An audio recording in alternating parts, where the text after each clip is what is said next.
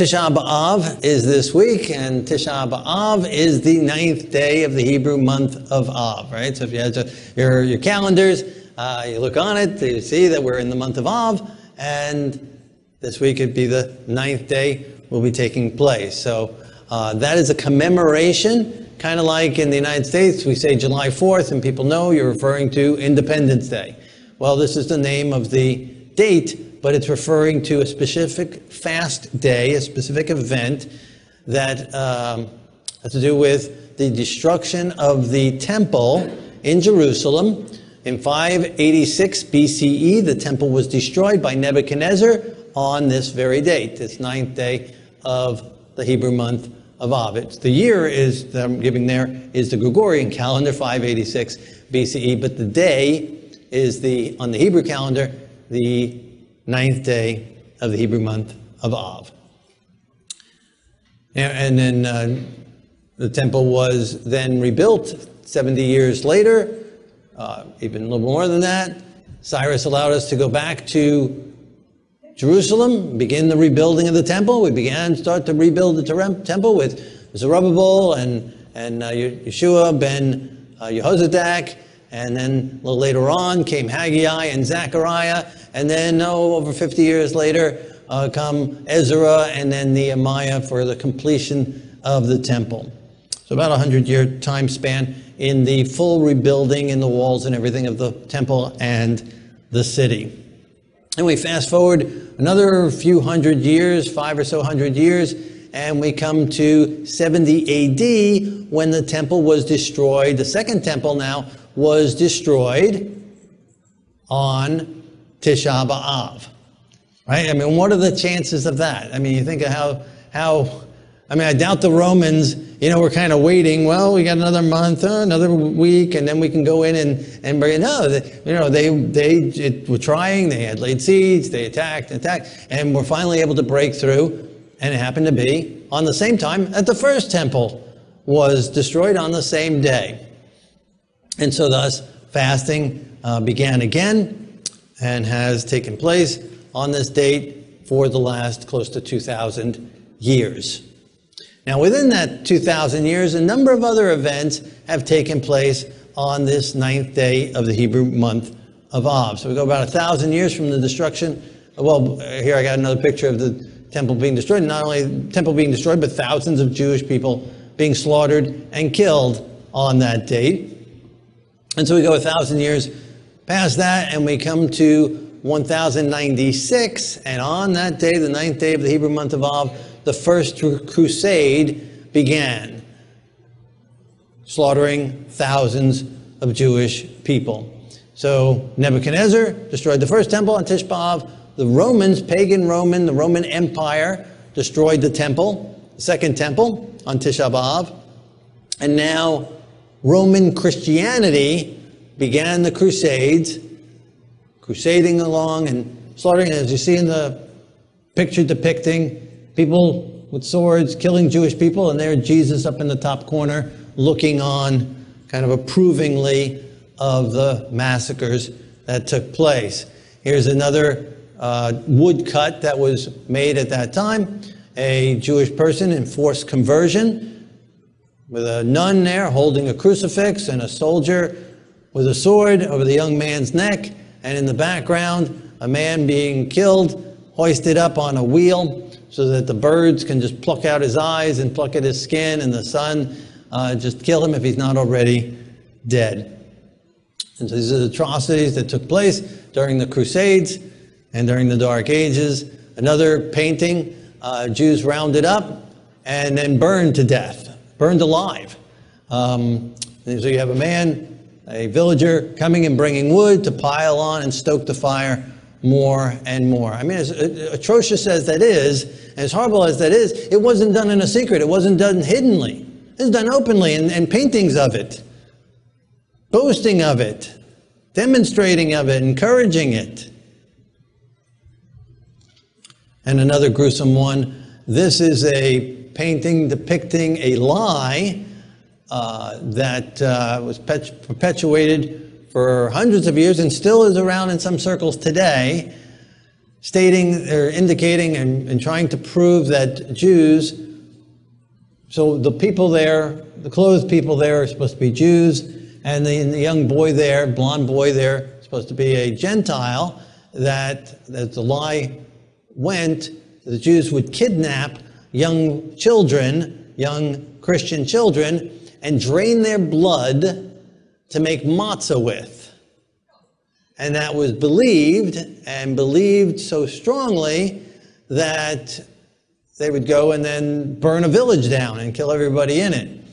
And I mean, it's so ridiculous because Jews don't eat blood of anything. They don't eat blood of a cow or anything, a lamb, let alone from a human, which is an unclean animal. So they don't eat unclean animals, and they certainly don't eat blood from clean or unclean animals. So to say that matzah is made from human blood is just such an absolute ludicrous statement, and that they would kidnap children to be able to do that is so crazy, but it was believed. And again, believed for hundreds of years and still taught in certain circles even today. Blood libel, it's referred to as, and again, many people died as a result of that lie. And so a child would disappear, whether he ran away, wandered off, got killed somehow out on a hunting thing or whatever, or a parent killed him and hid him, or someone else killed it and hid him, or for whatever reason. Got pregnant and was ashamed and ran off and whatever. So they would blame it on the next village over. The Jews must have taken the child and must have used his blood for making matzah. And then they'd go and just slaughter everyone in that village. So the First Crusade started on Tisha B'Av, and again, thousands of Jewish people lost their lives because of these holy religious crusades. About 200 years after that, in 1290, King Edward I of England decided Jews aren't allowed to live in England anymore and expelled us out of the land. And that worked so well. 16 years after that, France decided to do the same exact thing, and also on Tisha B'Av. England did it on Tisha B'Av. France did it on Tisha B'Av. Many other horrible events, horrible atrocities took place in Russia, Germany, and other things. But these are events that we're looking at tonight, all took place on Tisha B'Av. So we're not listing all the horrible things that happened, only the ones that took place on Tisha B'Av.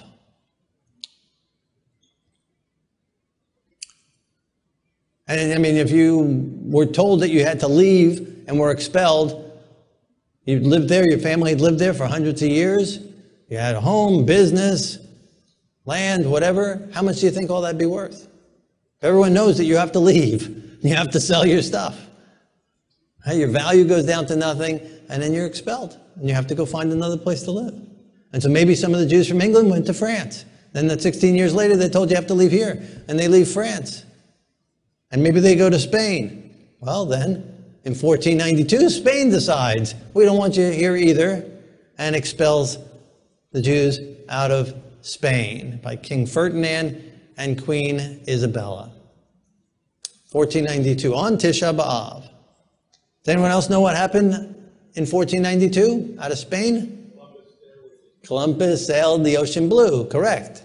The very next day, on the 10th day of the Hebrew month of Av. And there's some interesting correlation with that. He had some Jewish people on his ship, not necessarily as runaways, but they were hired staff. And God used that to open up the way to the new earth, new land, for which religious liberty has flourished, fortunately. And we've had religious liberty and have not yet been kicked out of the land. So that's some of the history of the atrocities. So you can see it's a fast day, horrible day in remembrance, and so it's remembered as a fast day in religious Jewish circles, in fasting for the destruction of the temple and all these other atrocities that have taken place on Tisha B'Av. So our message tonight, we're going to go all the way back to the time of that first destruction, and events at least that referred to that first destruction on Tisha B'Av, in Zechariah chapter 7, regarding this fast day, and so I titled it Not So Fast, concerning the fast. So Zechariah chapter 1, verse 7. In the 4th year of King Darius, the word of the Lord came to Zechariah on the 4th day of the 9th month of Kislev.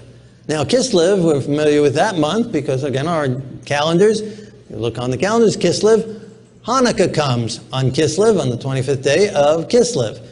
So they're coming, and we're seeing this event that's taking place here in Zechariah chapter 7 is taking place in this 9th month, right? So it's the 4th day of the 9th month, and that's maybe November, maybe December, depending on the year, right? So winter time, and in the 4th year of King Darius. And so for the 4th year of King Darius, right, so we had the temple was destroyed somewhere over here. We go 70 years, we're allowed to return under Cyrus. The temple began to be rebuilt. Then it had to stop for a short time after Cyrus died because of opposition. And the then current kings did not defend us until Darius comes along and allows us to start rebuilding again. And the rebuilding began in about the 2nd year of his reign. So our text here is in the 4th year of his reign, so about 2 years into the rebuilding of the temple. And it took about another 2 years for the temple to be finished being rebuilt. And then there's a long pause before then the walls of the city get rebuilt. And so that's where we are in this timeline of history. Right? So this rebuilding with Zerubbabel and Yeshua ben Yozadak and Zechariah and Haggai prophesying. Okay, so this is the 4th year of that time period in the 9th month, again, the winter time. Verse 2, and when the people sent this guy with this other guy and his men from Bethel to pray before the Lord and to ask the Kohanim who were in the house of the Lord of hosts and the prophets, saying, should I weep in the 5th month and fast as I have done for so many years? Okay, so these two guys and some other people come from Bethel. They come to Jerusalem, to come to the temple, to ask the Kohanim and the prophets. What prophets?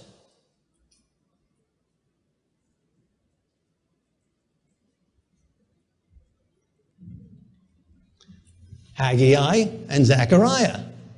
Right, because that's the time we're talking about, right? So in the 4th year of Darius, they've come in the winter time to ask the Kohanim and the prophets, should we continue to weep in the 5th month and fast as we have done? What fast are they talking about in the 5th month?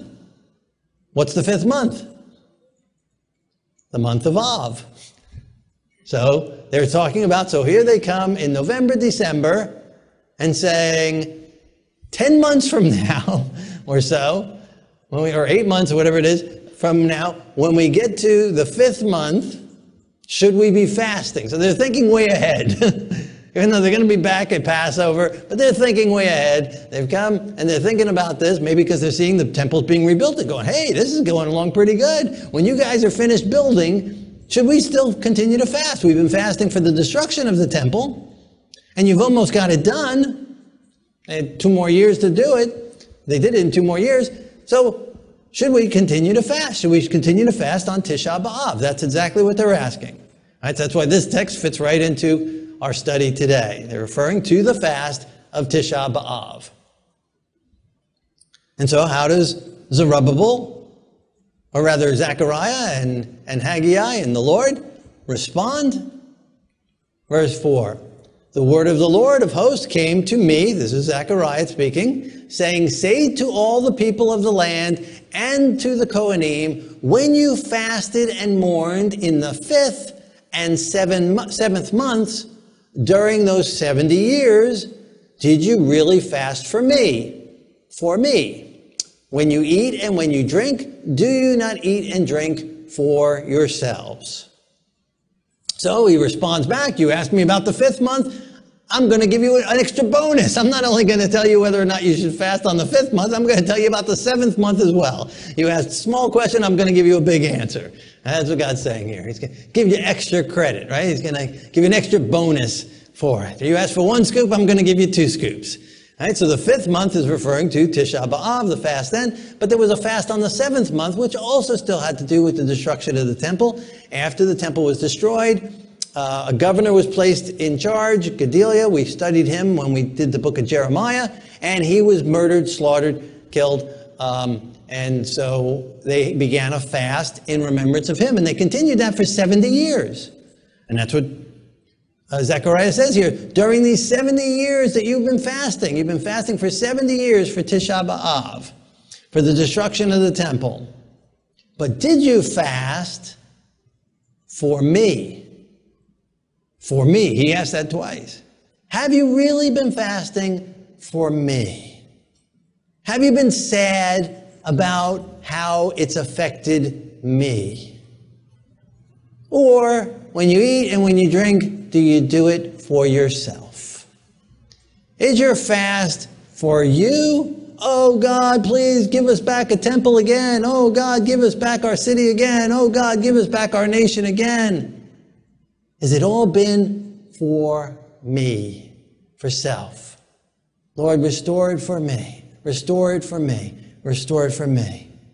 Or have we been sad for God's sake? Have we been touched with his feelings? That's the question he's asking him. What is your fast really all about? Are you just going through the motions? Are you just doing it because it's become tradition for the last 70 years? Or are you really fasting and upset and sad and weeping for the things that I weep about? Well, what about us? What are our prayers about? Are our prayers all about me? Are our prayers selfish? Is it for our needs? Lord, give me a house. Lord, give me a car. Lord, give me a spouse. Lord, give me a child. Lord, give me this, give me that. Give me a good day. Give me a happy day. Give me all stuff for me. Heal my toe. Is it all about me? Is our prayers selfish prayers? That's what God, through Zechariah, is asking them. You want to know if you've been fasting? You really haven't been fasting. You've been just looking for a Santa Claus. That's what, and not necessarily that those prayers are necessarily bad, but if that's all our prayers are, then we're the center of it. And God is not God. We're God. And we're telling God what to do. We're telling God what to give us. We're the ones trying to dictate the future and God's plans for us. But are we praying with God's heart? What is God's heart? What was it about the destruction of the temple that hurt God? That thousands of people were slaughtered? That we were taken captive? That the symbolism of the Messiah, the sacrifices were no more? The events that led up to it, the sins that led up to it? Those are the things that concern God. Are we praying God's prayers? And where is God's heart? What is God's heart? Scriptures tell us that the good shepherd leaves the 99 sheep in the fold to go and find the one lost sheep. That's where God's heart is. That's what God's concern is. That's where God's eyes are. And that's where our prayers should be, for the lost. With a family, they'd get together on a holiday. Every year, it was a yearly tradition. They'd all get together, no matter where they had moved. They'd fly in, they'd drive in, they'd come in, and they'd all get together and have a dinner together. And Mom would cook. Even after Dad had died, Mom would still cook their favorite meal. And she had this soup that was the traditional soup for the year at the time. And she'd be cooking that soup, and they'd all be there, and the kids were there, the grandkids were there, and they were all there together, chatting together, getting up on news about each other's families and hearing the stories of the year. Mom would be in the kitchen cooking. And they'd say, Mom, come on, we're hungry, let's eat. And she'd say, not ready, it's not ready yet, the soup is not ready yet. And so time would go by, and they'd yell out again, Mom, come on, let's eat, it's getting late, we got to get back. Oh, it's not ready yet, the soup is not ready yet, not quite warm enough yet. She'd be looking out the window right there in the kitchen, stirring the soup. And then when one of her sons, the youngest son, Jimmy, would finally come, as he always came, very late, half drunk, come wandering in. She'd see him, and then she'd say, oh, everyone gather around the table, I think the soup is ready. And then they'd be able to eat the meal and have to put up with Jimmy, his off-color language. And so one year, the siblings decided, let's have a holiday this year without Jimmy. So they called some of Jimmy's friends and they gave them some money and said, look, take Jimmy out, get him so drunk, go do whatever you want with him, go take him out, make him forget the time, and just take him on a road trip somewhere, anywhere, we don't care. Go and have a good time, and here's some money. And so they all gathered around the household. And they're having a fun time, and they're all chatting together, and the grandkids are all playing together. And Mom's in the kitchen, she's cooking away, stirring the soup. Mom, let's eat. It's not ready yet. I think it needs a little bit more seasoning. They wait a little longer. Mom, come on, let's eat. No, it's not quite warm enough yet. The potatoes aren't cooked yet, not quite ready yet. They wait a little longer. Half hour, Mom, come on, let's eat. No, the soup's not ready yet. Mom, Jim's not coming this year. He just ain't coming. Let's eat already.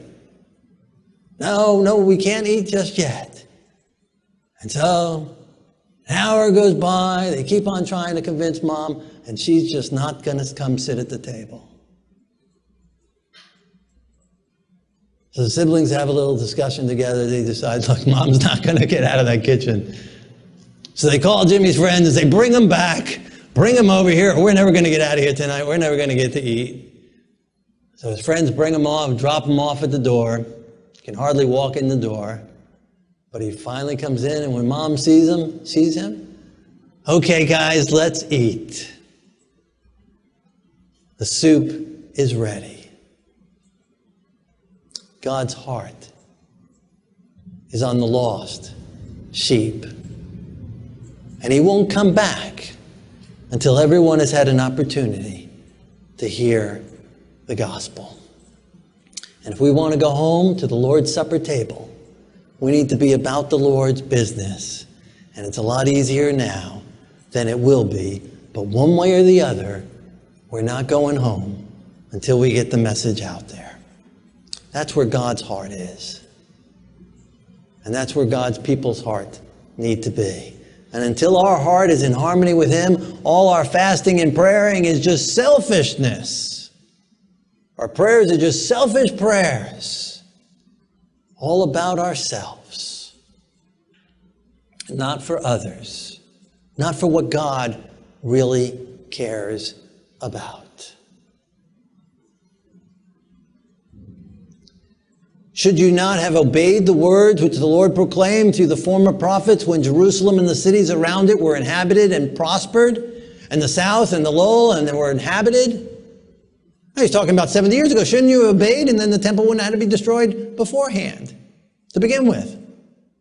And I can see them saying, look, that was 70 years ago. I wasn't even alive then. Why are you harping on me for that?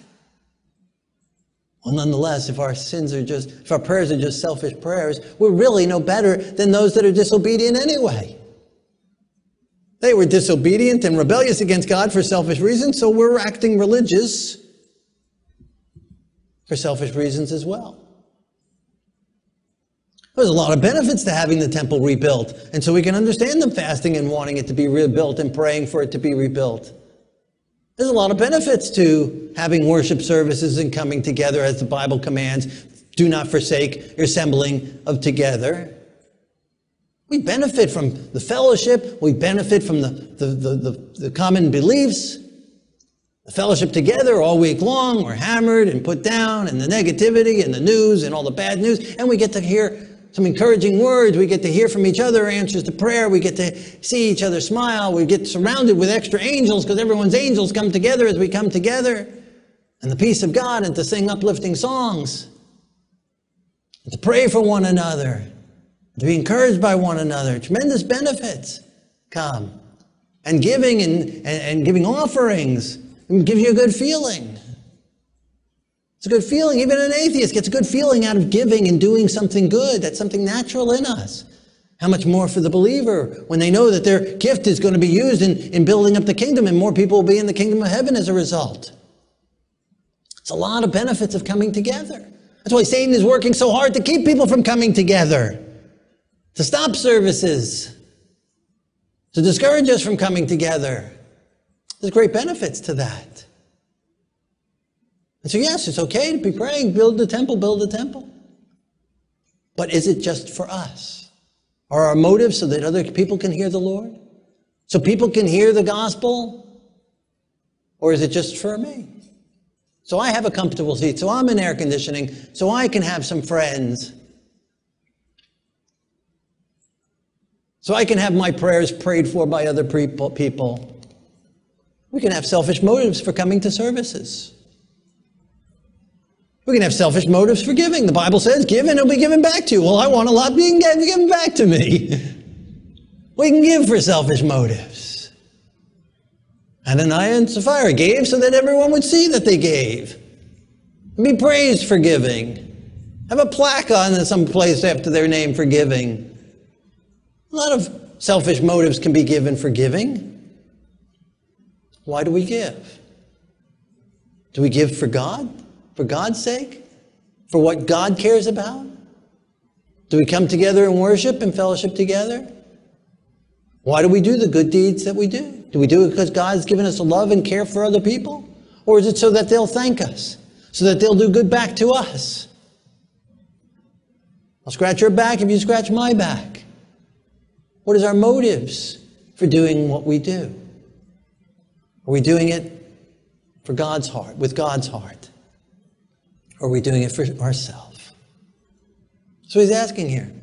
They should have obeyed to begin with. When times were prosperous, when things were good. Some people pray and come to services only when things are bad. But when things are good, hey, what do I need to go for? We need to be consistent. Giving when it's raining, coming when it's raining, coming when it's raining and coming when it's sunny. Worshiping God in good times and in bad times. Thanking the Lord in good times and in bad times. Praising the Lord in good times and in bad times. Praying without ceasing in good times and in bad times. Prosperous times or distressing times. Some people only come when things are going well.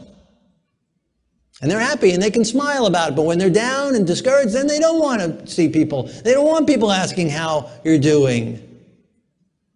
No, we need to be consistent and come regardless. And when things are going good, we can say why they're good. And they can rejoice together. And when things are not going so good, then we can have people pray for us. And pray with them. One way or the other. It should be consistent. It's God's saying.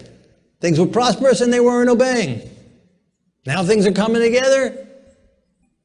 Things were bad and you were fasting and praying. Now you're asking whether we should continue that or not. Should have obeyed to begin with. And again, they say, well, that was 70 years ago. We weren't even allowed. We can confess not only our own sins, we can confess our parents' sins and our great-grandparents' sins. And let God forgive it and cleanse it and remove it away. Right, today in some cities, it turned garbage dump, right? They have a garbage dump and landfill. They put all this garbage in there, and then they decide, okay, it's full, and then they just cover it with dirt, and then they build a city on top of it. It's still built on garbage. It's still a garbage dump. And God doesn't do that. He didn't just build his new character on top of the garbage. He removes the garbage out of our lives.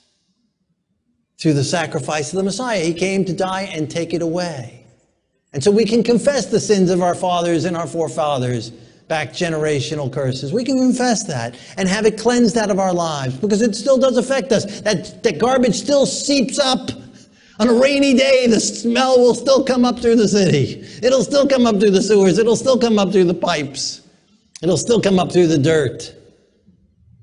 We need to have the Lord remove it out of our lives. Confess our own sins and our past and the past generational curses, and let the axe be laid at the root and forgiven and cleansed, so that we can be freed from it. Yeshua has come to die for our sins and to break the hold that Satan has had over us because of our own wrong choices and the generational wrong choices, and set us free. As the power of the gospel. And only the Lord can do that. The Lord sets us free so we can move on into a future with new hearts and new lives. But that's not what's painted in typical psychology. It's blame the past and then use it as an excuse for our current situation. And I've seen people holding on to something that was done 45 years ago. Get over it. Give it to the Lord. Leave them with the Lord. Leave what they've done to you with the Lord. Leave the guilt of what you did 45 years ago with the Lord. That's why he died. Let him take it away. Let him remove it. The hurt, the pain, the guilt, the sorrow. Surrender it to him. Let him take the garbage away. He's a garbage collector. Just try and pile up good deeds on top of the garbage. Let him remove the garbage and make all things new. That's what he does in us. And so he brings it up to them. You're fasting, but you're fasting with selfish prayers, which is not much different. So you got your religiosity, but back then they had their disobedience. The word of the Lord came to them, came to Zechariah, saying, "Thus says the Lord of hosts, execute true justice, show mercy and compassion everyone to his brother.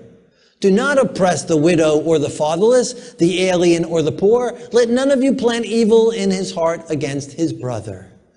Where's God's heart here? Where's his concern? What does he mention? He mentions it more than once.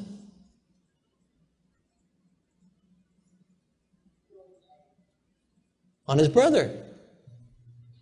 Execute justice, show mercy and compassion everyone to his brother. Do not oppress the widow or the fatherless, the alien and the poor. Let none of you plan evil in his heart against his brother. God's heart is for the brother. Who's your brother? Who's your brother? Everybody. Same as your neighbor. Everybody. God wants us to be kind and merciful and compassionate and show justice to our brother, to everyone. Whether they are, in some of these examples here, physically poor and oppressed. But people can be poor and oppressed and have lots of money. Rich people need compassion as well. Rich people can be widows as well and be lonely and sad as well. In other words, anyone in need, physical need, financial need, spiritual need, social need, be kind and be compassionate, be loving, merciful, long-suffering, patient, show justice to all. And do not plan evil. Do not have evil in your heart. Do not think evil against them. Love them. When you're fasting, don't just be fasting and praying. Lord, remove them. Help me from this horrible boss I have, this horrible neighbor I have, this horrible landlord I have, this horrible parents that I have, these horrible children that I have, this horrible brother, this horrible sister that I have. No, but praying for their salvation. Praying with God's heart. Praying for them to come to the Lord. That's where God's heart is. That's where our prayers need to be. But they refused to heed, shrugged their shoulders, and stopped their ears so that they could not hear. Yes, they made their hearts like flint, refusing to hear the law, and by the words which the Lord of hosts had sent by his Spirit through the former prophets, thus great wrath came upon them from the Lord of hosts. So the warnings came, they were disobedient, they refused the law. So why is he bringing that up here? These guys are holy people. They're building the temple. They've come to offer. They've come to do prayers. They've come to seek the prophets and the Kohanim. They've come and said, we've been fasting for 70 years. Should we continue to fast? Or should we rejoice the temple's being rebuilt? These are good people. Why is he bringing up the past disobedience? Because we're really no better. We're really no better if all our religiosity is for selfish reasons. God wants to cleanse us from either ditch, right? Rejecting God or serving God for selfish motives. He can deliver us from either so that we can serve God and love God like Job. That's why God loved Job. That's why Job was righteous in his generation. That's why he was upright. Because Satan said, oh, he only serves you because you're so good to him. But Job loved God when things were good, and Job loved God even when things were not good. The Lord giveth and the Lord taketh away. Blessed be the name of the Lord. Should I praise him only in the good, or should I also praise him when things are not good? Praising the Lord, serving the Lord for unselfish purposes. Loving him. Regardless if we have things here. We can follow the Lord so that we get to go to heaven. So that we don't burn up. That's still selfish reasons. Now it's factual, we'll get to experience heaven. Factual, we won't get burned up. If we serve the Lord, if we follow him, if we surrender our hearts to him, if we accept his sacrifice in our behalf, we accept his removal of the sins in our lives, we accept his power, the Holy Spirit, to transform us and change us and move us in his way and make us obedient to him, yeah, we get to experience those things. But those shouldn't be our motives. Our motives should be so that we could be with God. Our motives should be so that other people can be with God. So that heaven could be full with God's children. Therefore it happened just as he proclaimed, and they would not hear, so they called out and would not listen, says the Lord of hosts. But I scattered them with a whirlwind among all the nations which they had not known. Thus the land became desolate after them, so that no one passed through or returned, and they made the pleasant land desolate. So just as prophesied, if you don't obey, you reject the Lord, Babylon's going to come in, destroy the temple as they did on Tisha B'Av. And he said that's what happened. In other words, that's what's going to happen to you guys too. That's why he's telling it to them. If we're not worshiping with right motives. And God can change us so that we can be like Job. God can change us into his image so that we can have his heart. Let this mind be in you that was in Yeshua the Messiah. Not just a dirty mind covered with a pretty face. Not just putting a smile under a depressed time. But he takes away the dirty thoughts. He takes away the depression. He takes away the gloom. And he fills us with true joy. And even though this is where chapter 7 ends, it's not the end of the book, and it goes on into chapter 8, where he promises the temple will be rebuilt, and we'll look at that another week. But one verse out of chapter 8 I wanted to look at, 8 verse 19. This is what the Lord Almighty says: the fast of the 4th month, the 5th month, Tisha B'Av, the 7th month, again for Gedalia, and the 10th month, all having to do with the destruction of the temple, will become joyful and glad occasions and happy festivals for Judah. Therefore, love truth and peace. Amazing, the word of God. The power of God. He says these 4 fast days, which were miserable days, 4 days out of the year where you didn't eat, where you sat and cried for the destruction of the temple in its various forms, when the siege began, when the siege ended, when the walls were knocked down, when the governor was killed, in various different events. Remembering a horrible time. They're going to become joyful days. They're going to become happy days. They're going to become festivals. That's the power of God. Some of the worst things that happen in our lives, God turns around and makes the most glorious things. If those events did not take place in our lives, we might not be in heaven. We might not have been drawn to the Lord. Someone else might not have been drawn to the Lord. But God allows those events to take place. And He'll turn them out. All things work together for good to those who love God, those called according to His purpose. That's the power of God. Where sin abounds, grace much more abounds. The place where the Lord was killed, and the symbol of what He was killed on has become a glorious symbol in many ways. Turns the horrible, and He transforms it and turns it into greatness. Do you know what diamonds are made out of? Coal. Yeah. Dirty, dark coal. Used for burning, making fire. Under pressure, under hard times, under extreme circumstances, God turns it into a diamond. Strong, sharp, glistening, bright.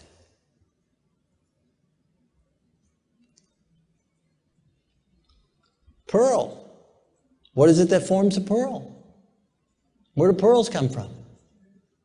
Dirt. Yeah. Sand. Piece of sand gets into the clam's mouth. It's irritating to him. He doesn't like it. So he puts saliva over it so it doesn't irritate him anymore. It makes it smooth. And he keeps on doing that. He keeps on putting more and more saliva on it. And it becomes a pearl. From an irritation. Something that got in that shouldn't have been there. Irritating him. Becomes a pearl. Of great price. God turns the horrible things into good, great things when we surrender them over to Him. When we confess our sins like Job did, praying for others, praying for his children's sins. When we turn over our sins and the sins of our generational sins, turn them over to the Lord. Breaks that habit in our life, breaks that influence in our life, breaks that tendency in our life. Why do we do some of the things we do? We've inherited them generationally. And He wants to set us free and deliver us from it. As we surrender it to Him, those fast days will become joyful, glad occasions. True joy. Not party festivity, but true joy. Right? The world looks at horrible times and says, let's forget it, let's get drunk, and let's party all night. And then in the morning things are worse than ever before. Had a car accident now, and this problem now, and said something stupid, didn't even know what I was saying. Offended so many other people, got in a fight. Things just get worse. But when God does it, true joy, like Paul rejoicing in a prison cell, wrongly accused, falsely accused, beaten, bruised, whipped, ready to be beheaded, and rejoicing anyway. True joy. He'll turn those days into joyful, glad occasions, happy festivals. When we love truth and peace. Oh, we want the festivals. Oh, we want the glad occasions. Oh, we want peace. Oh, peace, peace, peace, peace, peace and safety. Love, oh, love, we love love. Truth? No, we don't want to know any truth. Don't tell us truth. But the only way to get to true peace, the only way to get to true joy, the only way to get to true gladness is through truth. Therefore, love, truth, and peace. Truth and peace come together. You can't have real peace without truth. It's been tried. We tried it for a long time in the 60s. It didn't work. And it doesn't work today either. Been lots of attempts at it. We don't get to peace through lies, through denial of God's truth, through the denial of God's word. The only way to get there is through truth. People don't want truth. Oh, we can all believe whatever, it doesn't matter, even if we don't agree. Just let's all come together, hold arms, lock arms, kumbaya. Now, truth is important. And the only way to true peace is through loving truth. And then will come true gladness and joyfulness and happy occasions as we trust in the Lord. And so we've had 2,000 years, the temple was rebuilt. They didn't have to fast for a few hundred years, then the temple was destroyed again. And so for 2,000 years, we've had to fast. Should we continue to fast? Temple was destroyed. Do we not have a temple? Right, so they came to Zechariah, they came to Haggai, they asked, should we continue to fast? Well, what about us? There's no temple, but you're rebuilding the temple. Should we continue to fast? Do we have a temple? Yes, we do. Know ye not? You are the temple of the Lord God, of the Holy Spirit. We together are fit stones in God's temple, building up his temple. Yeshua is the chief cornerstone. The cornerstone has already been laid, and the temple is being built. We don't need to fast. We can rejoice because the Lord is our temple. He is our strength. He is our salvation. He is the Lamb of God that takes away the sin of the world. He's building up his kingdom. And he wants to continue to use us in reaching out and gathering more stones to make it a bigger temple for him. More children for him. More glorious temple for him. Built upon him. Built upon his truth. Built upon his sacrifice in our behalf. Built upon his love. Built upon his resurrection. Built upon his Holy Spirit empowering us and transforming us. Building up his kingdom here on this earth so that we can go home to the new Jerusalem in heaven that he is building for us.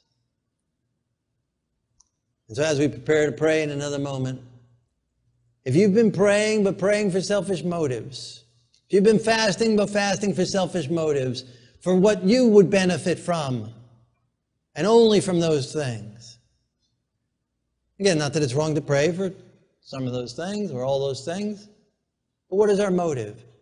And is that all we pray about?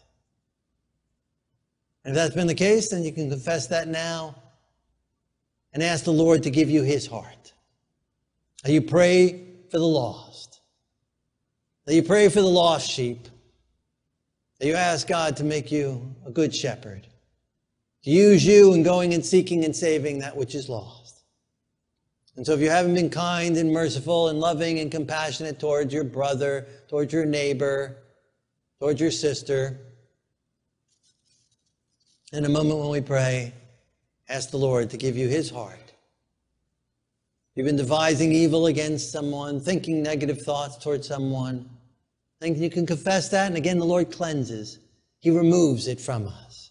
He takes it and he places it in himself and he dies for it and he buries it away in the tomb and he leaves it there forever. When he came up resurrected out of that tomb, he didn't bring the sins back out with him. He left them there, buried in there. Dumped them into the depths of the sea. Removed far from us. Remove them, let go of them. Thirdly, if you're holding on to something in the past, something that was done 70 years ago, 45 years ago, 20 years ago, 10 years ago, 5 years ago, 5 days ago, leave it with the Lord. Let go of it. Confess the other people's sins. They did that to you, or your sins that you did to them. Give it over. Be removed of the guilt. Be removed of the pain. Leave it with the Lord. He died for it. Let him have the pain for it. Why do you have to have the pain when he already suffered the pain for you? Give it over to him. Or as if you're continuing in the generational curse and doing the same thing, maybe different things, but really the same thing.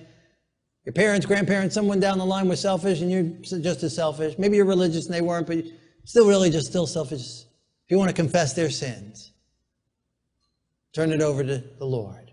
Maybe you have some of the same habits, you've inherited some of the same habits they had. You want to turn that over to the Lord, receive his forgiveness. Let him cut it and destroy it and kill that tree and make a new tree Make all things new in you. Be liberated from the past. Be liberated from the generational curse. That applies to you in a moment when we pray. Let the Lord do that in your life. Fifth or sixth or whatever we're up to. If you're experiencing sadness and gloom, and you want the Lord to turn whatever negative things in your life into days of gladness, days of joy, days of happy occasions, in a moment when we pray, lay them at the Lord's feet, claim his promise that he will work all things together for good to those who love him, those who are called according to his purpose. Any of those areas apply to you, or maybe some other area that God's been speaking to your heart and mind about? Then let us pray together. Maybe you've never accepted him as your Messiah. In a moment when we pray, you can do that.